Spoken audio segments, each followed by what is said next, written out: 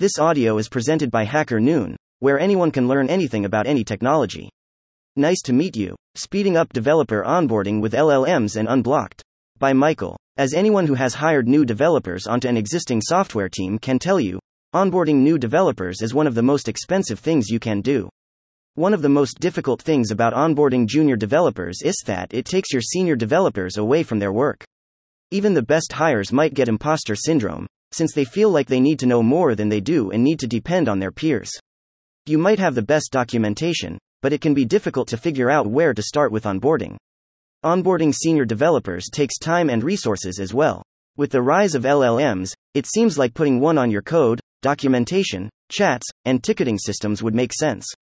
The ability to converse with LLM trained on the right dataset would be like adding a team member who can make sure no one gets bogged down with sharing something that's already documented. I thought I'd check out a new service called Unblocked that does just this. In this article, we will take a spin through a codebase I was completely unfamiliar with and see what it would be like to get going on a new team with this tool. Data sources. If you've been following conversations around LLM development, then you know that they are only as good as the data they have access to. Fortunately, Unblocked allows you to connect a bunch of data sources to train your LLM. Additionally, because this LLM will be working on your specific codebase and documentation, it wouldn't even be possible to train it on another organization's data. Unblocked isn't trying to build a generic code advice bot. It's personalized to your environment, so you don't need to worry about data leaking to someone else.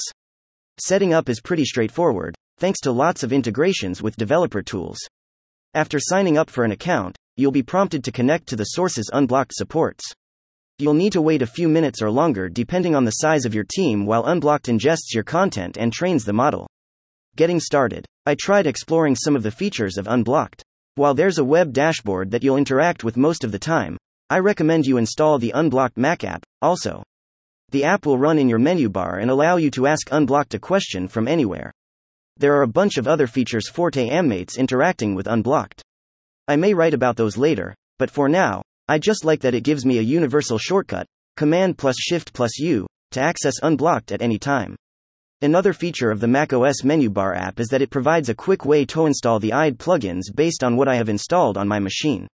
Of course, you don't have to install them this way, Unblocked does this install for you, but it takes some of the thinking out of it. Asking questions. Since I am working on a codebase that is already in Unblocked, I don't need to wait for anything after getting my account set up on the platform. If you set up your code and documentation, then you won't need your new developers to wait either.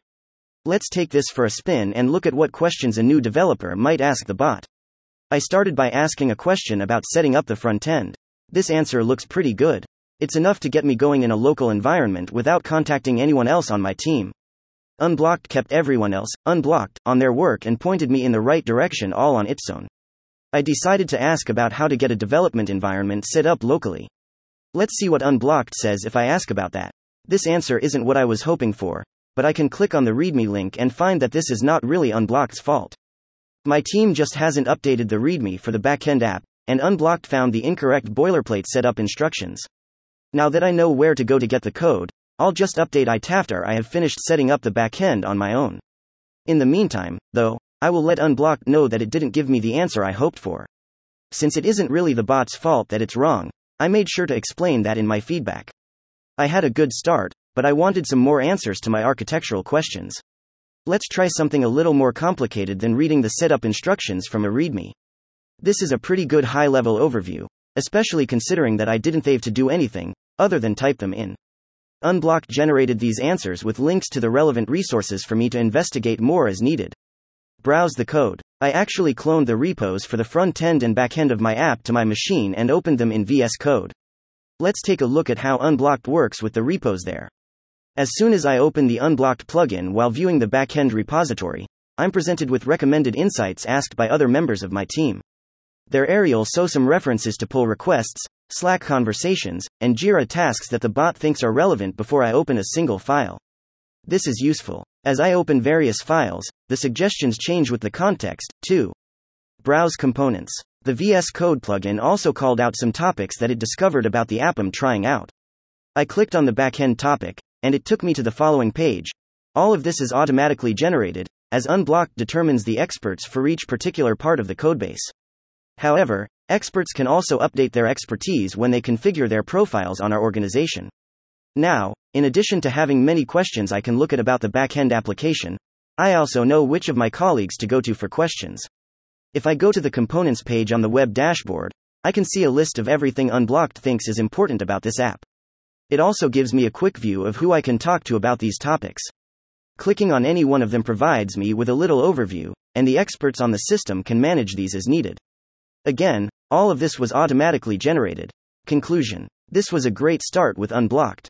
I'm looking forward to next trying this out on some of the things that I've been actively working on. Since the platform is not going to be leaking any of my secrets to other teams, I'm not very concerned at all about putting it on even the most secret of my projects and expect to have more to say about other use cases later. Unblocked is in public beta and free. Info also published here. Thank you for listening to this HackerNoon story, read by Artificial Intelligence. Visit hackernoon.com to read, write, learn, and publish.